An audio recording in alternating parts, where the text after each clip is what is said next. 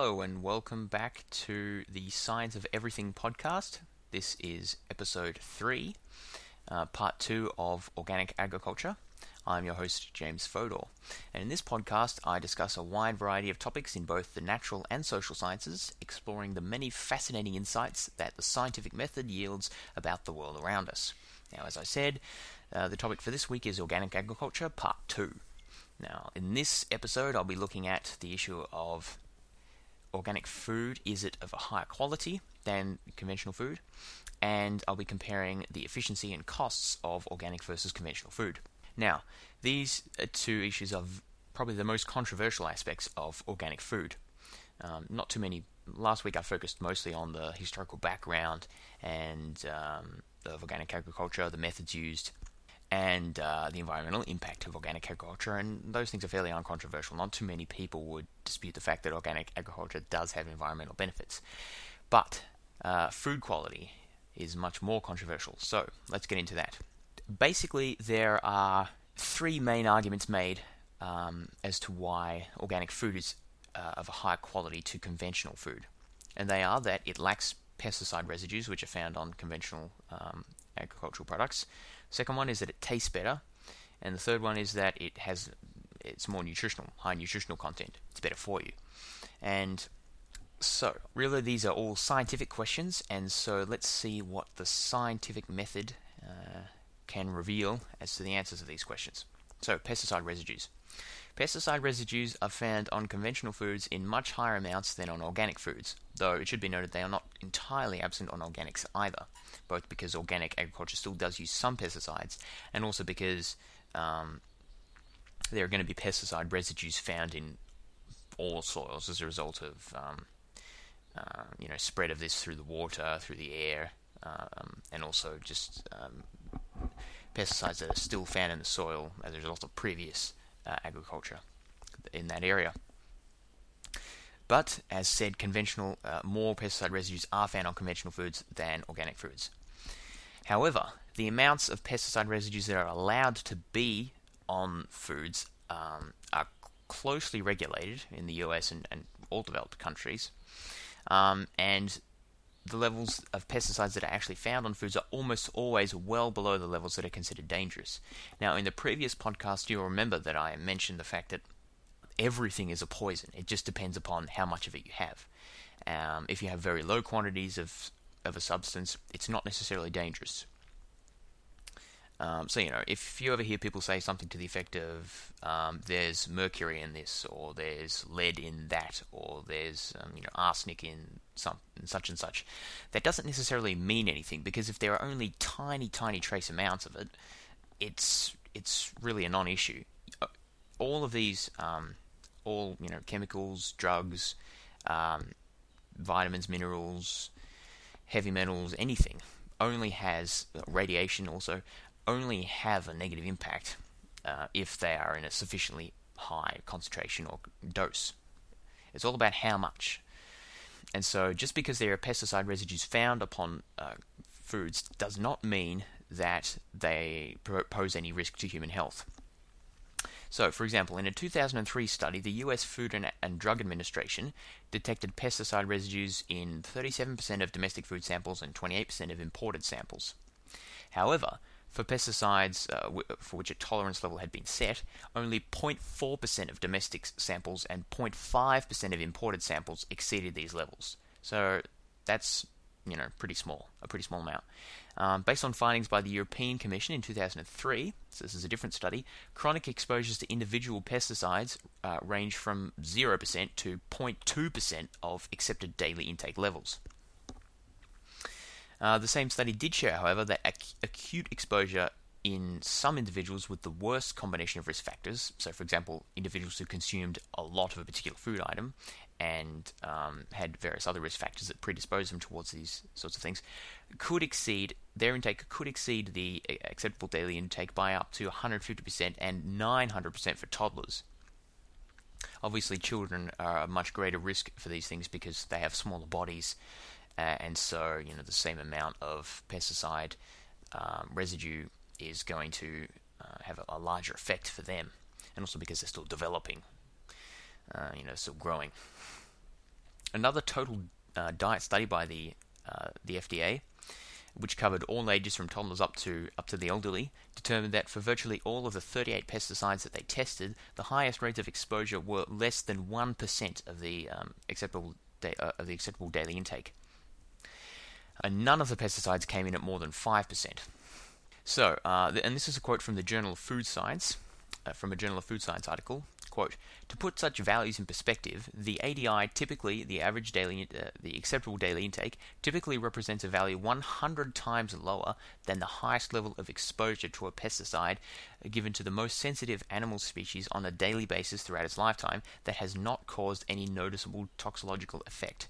A typical human exposure of 1% of the ADI therefore represents an exposure 10,000 times lower than levels that do not cause toxicity in animals. End quote. So what does that mean? Basically, in order to come up with these acceptable dietary intake levels, studies are made on animals. So they feed them these pesticides or food with pesticide residues on them, and continually increase the dosage until they find an effect, a negative health effect. And then they take that level and they divide it by some sort of safety margin factor. And this factor depends upon a whole bunch of things. It depends on exactly what is being measured. But in these cases, it seems from the Journal of Food Science article that the safety factor is about 100 times in these cases for pesticide residues. So basically, that means they do tests on animals with these pesticides, find that the dosage which only just starts to have an effect on the animals, then they divide that by 100. And that's the level of a maximum daily intake of these pesticide residues that they set. So, if you find that which means that for the studies that we've been looking at above, where, pesticide intakes were like 0.2% of the ADI levels, that's, well, as that previous quote said, it's like 10,000 times lower than levels which showed toxicity in animals. The chances of that causing any harm to you are so low, it's almost certainly not worth even considering. And even when we look at the worst case scenarios of those individuals with the worst risk factors I talked about before, of levels of 150 or up to 900%, maybe there's some degree of danger there for the very highest ones, and perhaps some extra studies need to be done to that. But even so, I still doubt that there's a significant issue there. Just because there's such a large safety margin. You're talking 2 orders of magnitude below the animal studies levels that were shown to cause any effect.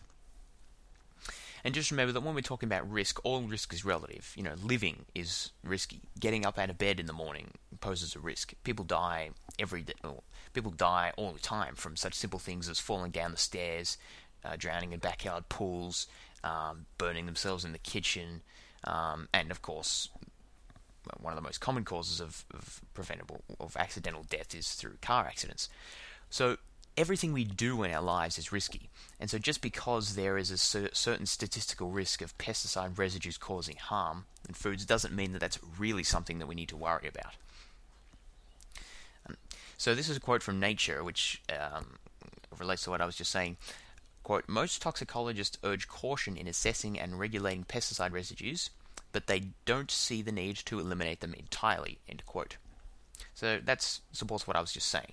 Just because there are pesticide residues found on conventional foods doesn't mean that we need to get up and panic about this. The levels are very low, so it's not significant, basically, is the conclusion of pretty much all the studies that I read. It's not something that people need to be concerned about. Okay. So now, briefly, I want to look at some other contaminants that may be found on conventional foods.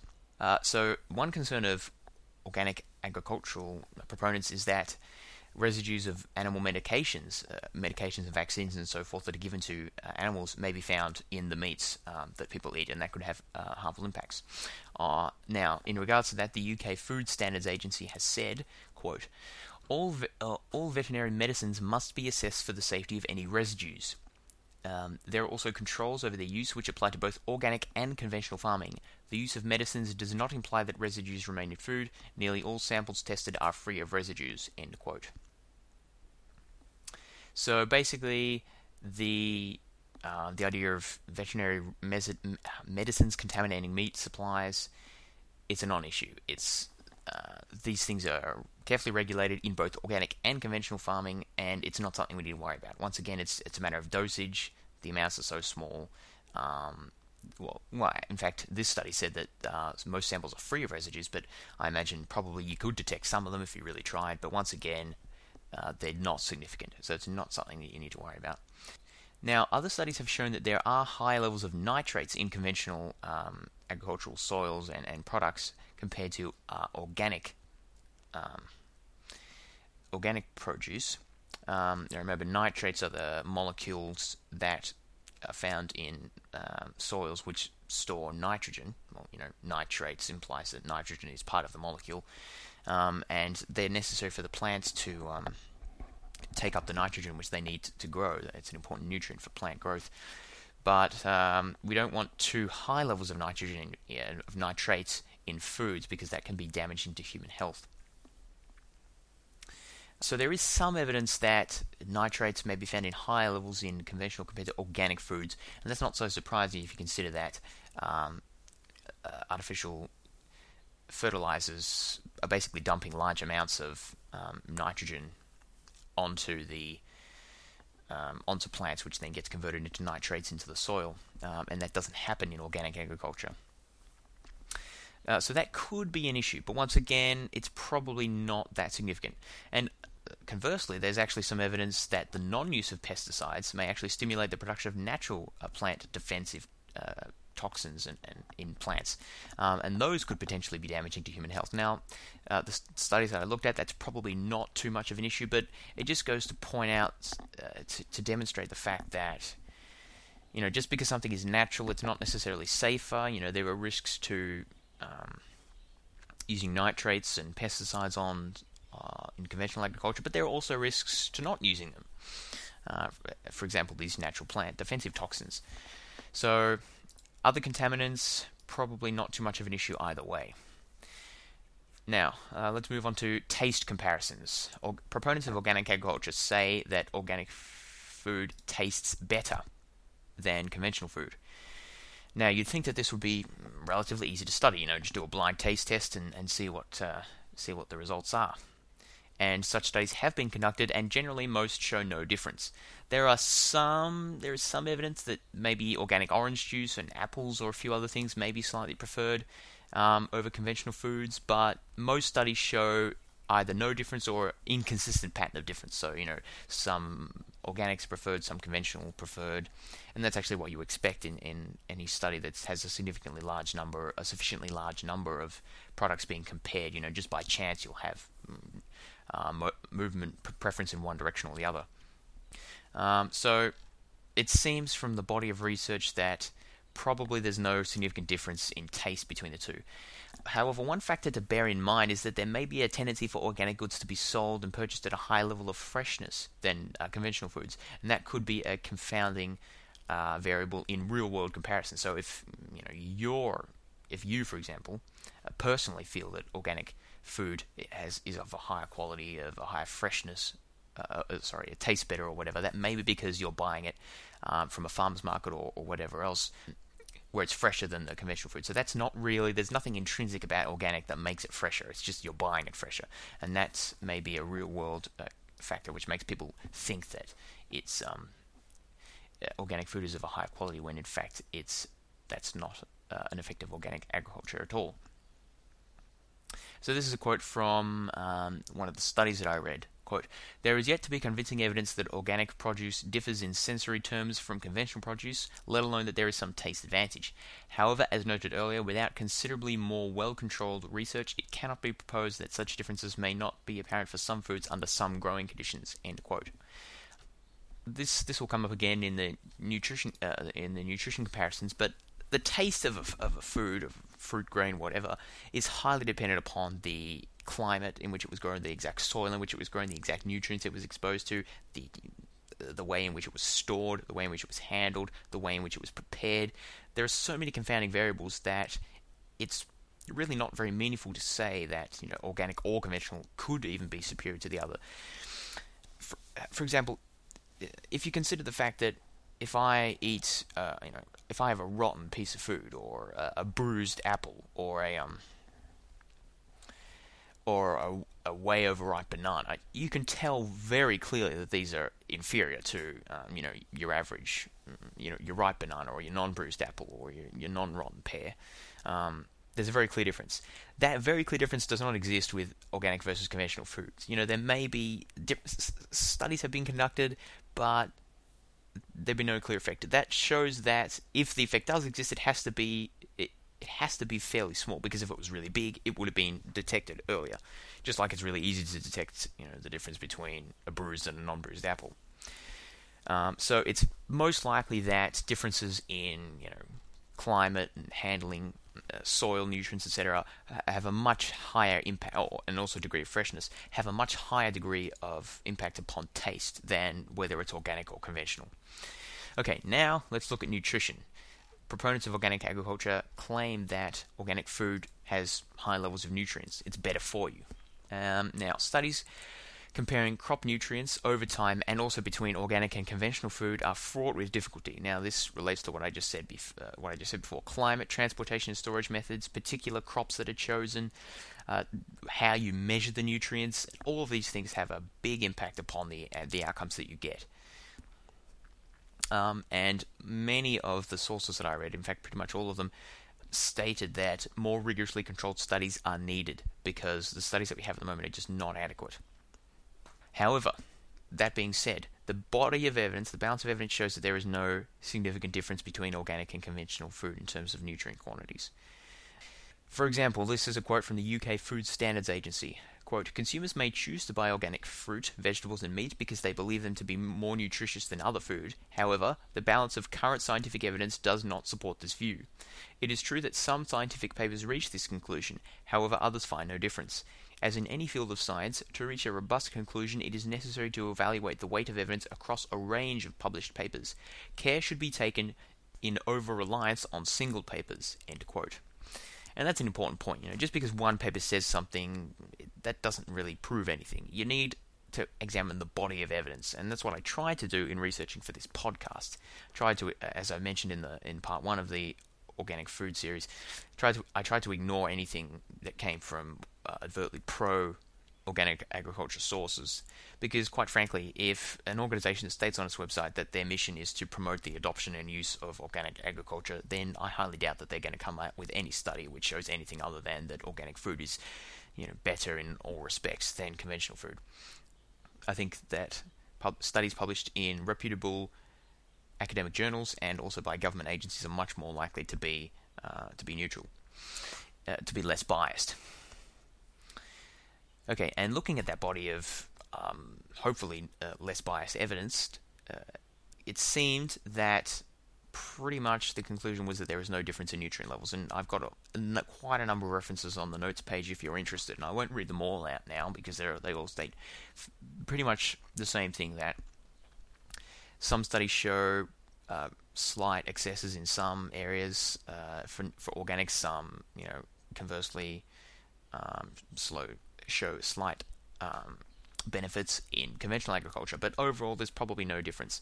Also, freshness levels, storage conditions, crop variety, the particular type of crop you're planting, soil conditions, weather conditions, how animals are fed, processing methods, soil microbial populations, crop rotation methods, all of these things impact upon the nutrient levels of plants and also meat, and likely to swamp any difference that you get from pure organic versus conventional agriculture. It should be noted also that the plants themselves do not change. It's the same species being grown in either case. So there's nothing magical about a crop just because it's organic. So it's really just the conditions it grows up in. The nutrient levels, soil conditions, and other things that I just mentioned that affect its nutrient levels. And there's no basis in any evidence that we have at the moment that organic is significantly different to, much less better than conventional food. And just one final comment that I wanted to make about microbial contamination. Now, there is an argument that use of animal manure as a fertilizer for organic agriculture has the tendency to lead to higher levels of bacterial or microbial contamination, particularly E. coli, the type of the type of microbes that are found in the feces of animals which is in turn used for fertilizer. That is a danger. However, such things are regulated, just as the pesticide residues for conventional agriculture is regulated, and if the levels of microbial contamination exceed those levels, then basically you can't sell the food.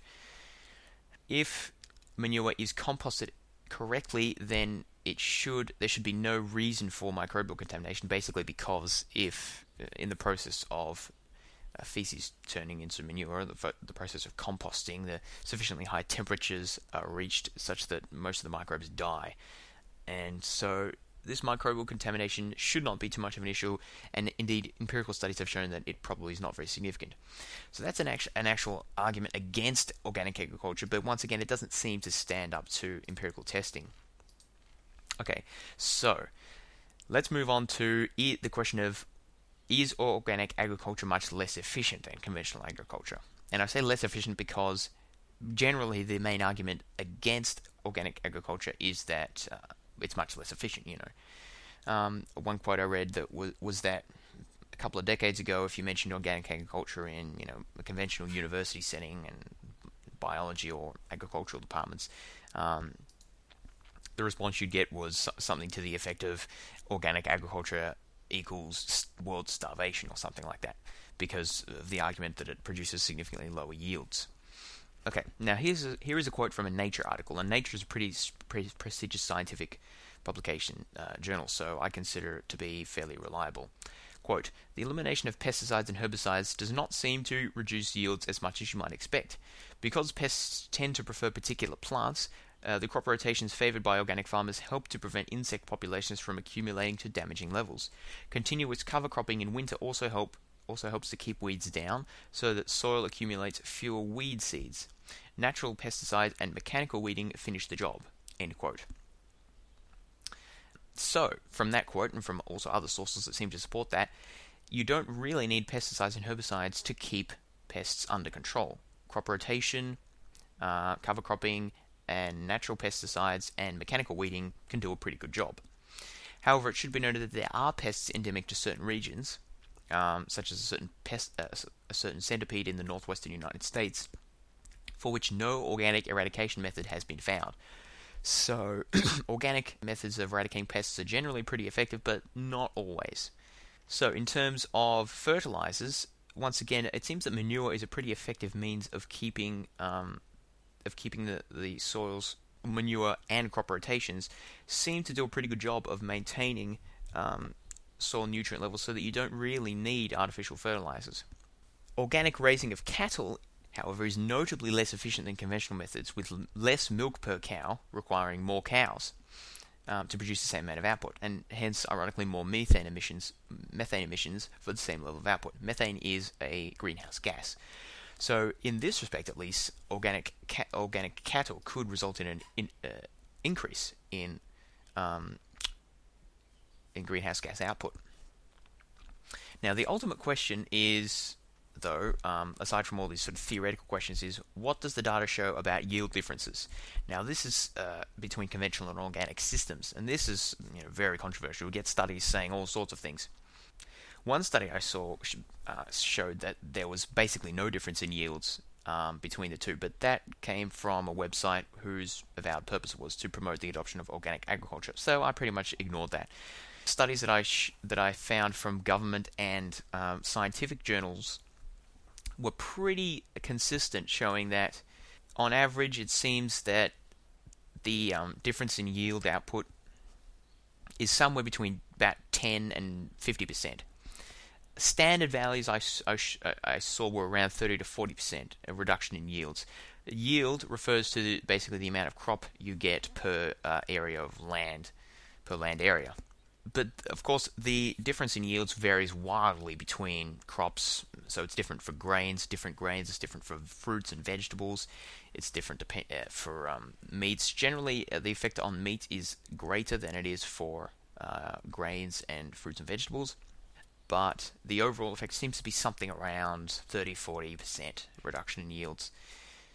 However, that said, organic farms do consistently outperform conventional farms in times of flood, drought, and other adverse conditions, generally with 70 to 90% greater yield. So there is a big effect there.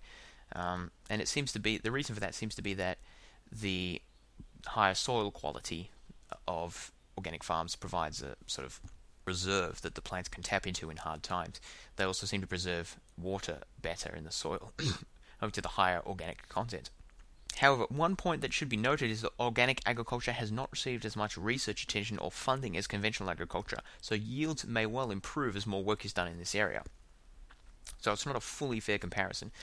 But overall, it does seem that organic yields are lower by maybe 30-40% than conventional yields. That's the best data that I could get from the research. Now, more important though than yields is actually the cost of organic food, because remember, yields only tell us how much output there is per land area, and that's not really so important, because you also have to factor in inputs of fertilizers, inputs of machinery, inputs of labor. Those are all important. Ultimately, it comes down to how much does it cost. When all of the inputs are factored in, how much does it cost? Organic costs are lower, obviously, in terms of fertilizers and pesticides, because they don't need them, but they're generally higher for machinery, labor, and seed. Overall, it seems that also economies of scale do not seem to be as significant in organic compared to conventional farms, although that may be just a tendency and not, because the organic movement's generally caught up with buy local and selling to local farmers markets and so on. So that may just be a tendency and not anything intrinsic to organic agriculture. Organic farms also, it seems to be they need more management, more close management than conventional farms. Because, they have to carefully manage the cover crops, the undercrops, the crop rotation, the timing of putting manure on, and all of these other factors. Whereas in conventional farms, it seems like, it's just sort of, you dump the pesticides, you dump the herbicides, you dump the fertilizers, and then you harvest. I mean, I'm obviously oversimplifying, but the indication that I got from the research is that there's more careful management that needs to go into organic farms compared to conventional farms. And that actually that makes organic farming sound superior, but it's actually not superior, because simpler is better. If the more work that has to go into something, the more resources are being used up, and therefore the less efficient it is. So it's actually a good thing that conventional agriculture seems to be simpler than organic agriculture. However, we need to take all these things into consideration. And studies have been done comparing the price differences of organic versus conventional food. Once again, the prices vary greatly between foods, between brands, between products, etc. They're generally higher. The price differences are generally higher for processed foods and for meats than they are for grains and vegetables.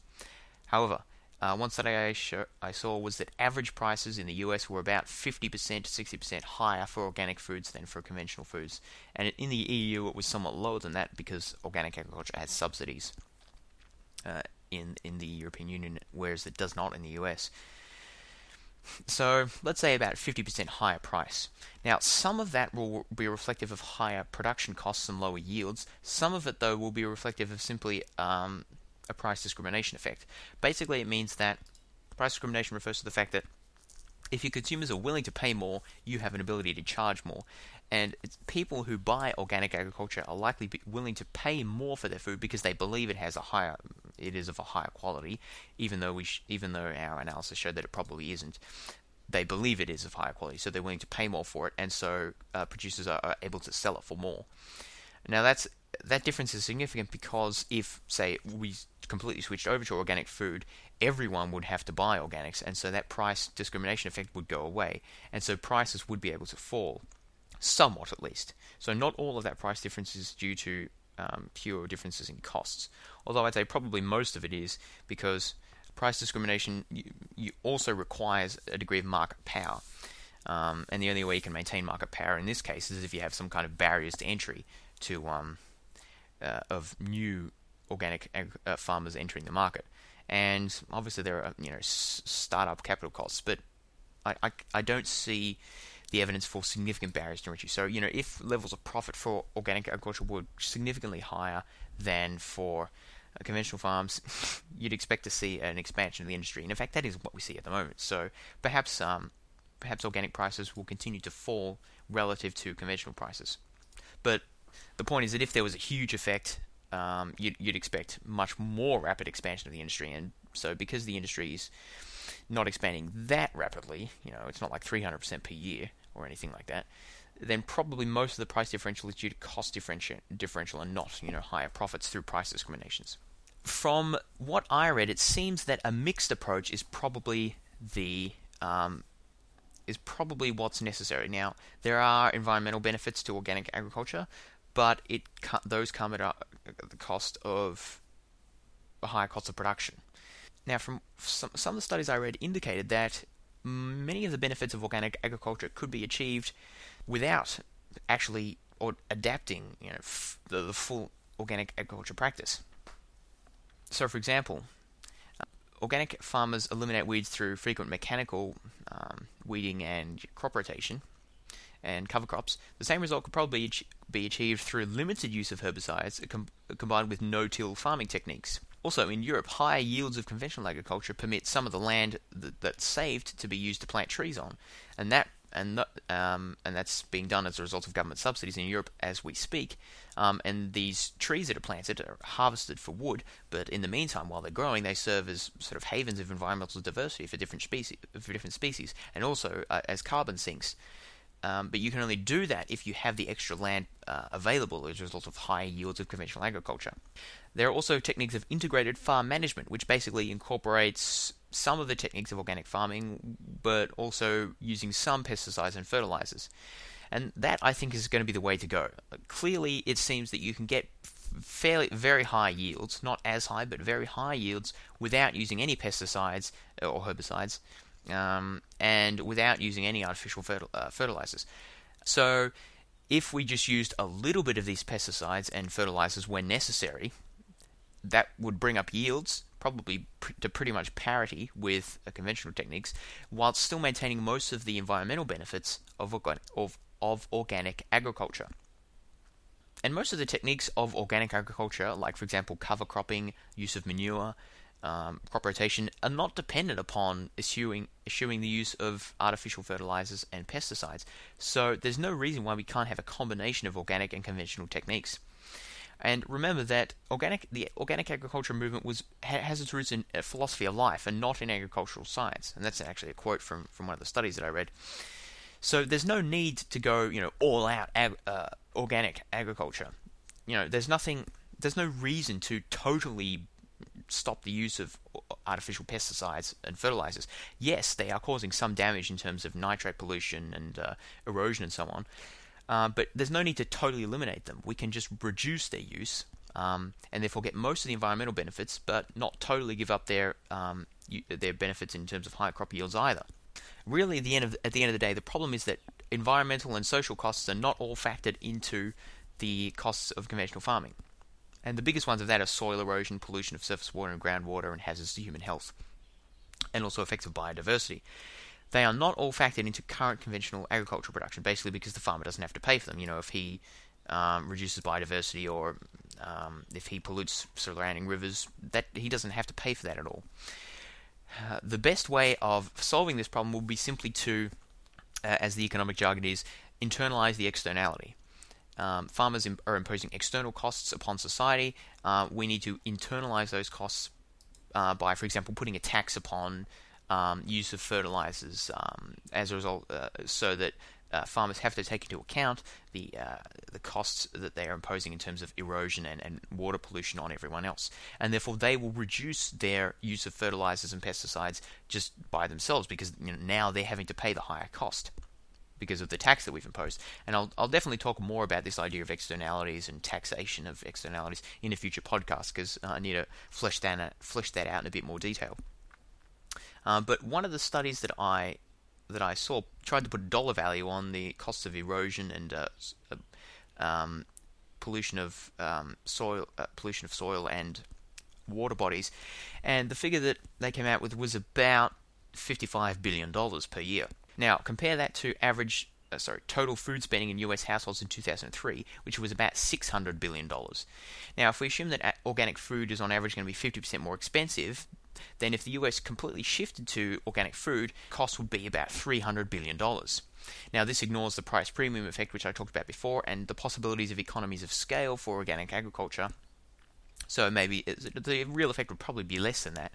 However, the estimated benefits of switching to organic agriculture, based on these studies that I quoted before, are probably only about $40 billion per year. And that's based on about $15 billion per year costs of water pollution, which would be totally eliminated because organic agriculture doesn't use pesticides or fertilizers really at all. And $55 billion of estimated erosion damages would be reduced about in half, based on one of the studies that I read, which stated that organic agriculture has about half as much erosion damage as conventional agriculture. So if you sum all that up, it comes to about $40 billion of damage, environmental damage, that will be avoided through complete adoption of organic agriculture. And that compares to my $300 billion estimate of the cost of it. So it seems that organic agriculture probably isn't worth the price. Now, the figures that I've stated are obviously very crude. It's very hard to measure these things, but when the costs are about an order of magnitude higher than the benefits, 300 versus billion versus 40 billion, that's probably indicative of the fact that these things are not worth it. As I've stated before, probably the best approach would be to adopt a tax on the externalities of erosion and water pollution, and then let the farmers themselves decide, how much they should rein in use of pesticides and fertilizers, and how much they should use organic practices, or to the degree to which it's not worth using the organic practices and it's best to stick with conventional. So my advice to you is that it's probably not worth buying organic food. The price is too high, and the risks to your health are not significant. The risk to the environment, yeah, they're real, but I guess it just depends upon how much of environmental consciousness you have. Because let's face it, you individually buying organic produce is not going to make any difference to erosion or anything like that. It's only a sort of nationwide approach to these problems is going to really make any difference, which is why we need something like a tax on the externality. So my take on this whole big debate about organic agriculture is that I don't think it's really worth it, but the organic movement does have some legitimate points about environmental pollution, and definitely we need to look at those things, particularly erosion. It seems like erosion of soil is one of the biggest problems. Soil is a precious resource, and we cannot continue to allow it to be eroded through negligent farming practices as is occurring at the moment. So that's all I have to say on organic agriculture. I hope that you've learned something from this podcast and also this two-part series on organic agriculture. It's a controversial subject, and I tried to get to the bottom of the science behind it, which is what this podcast is all about. Now, if you've enjoyed this podcast, please help to spread the word by posting a positive review on iTunes or any other podcast aggregate site that you come across, or by sharing the podcast with a friend. If you have any questions, comments, or suggestions, please feel free to contact me. My email address is fods12, that's FODS12, @gmail.com. You can also find the show notes for this podcast and leave comments at fods12.podbean.com. That's http fods12.podbean.com, no www in that address. And I'll talk to you next week.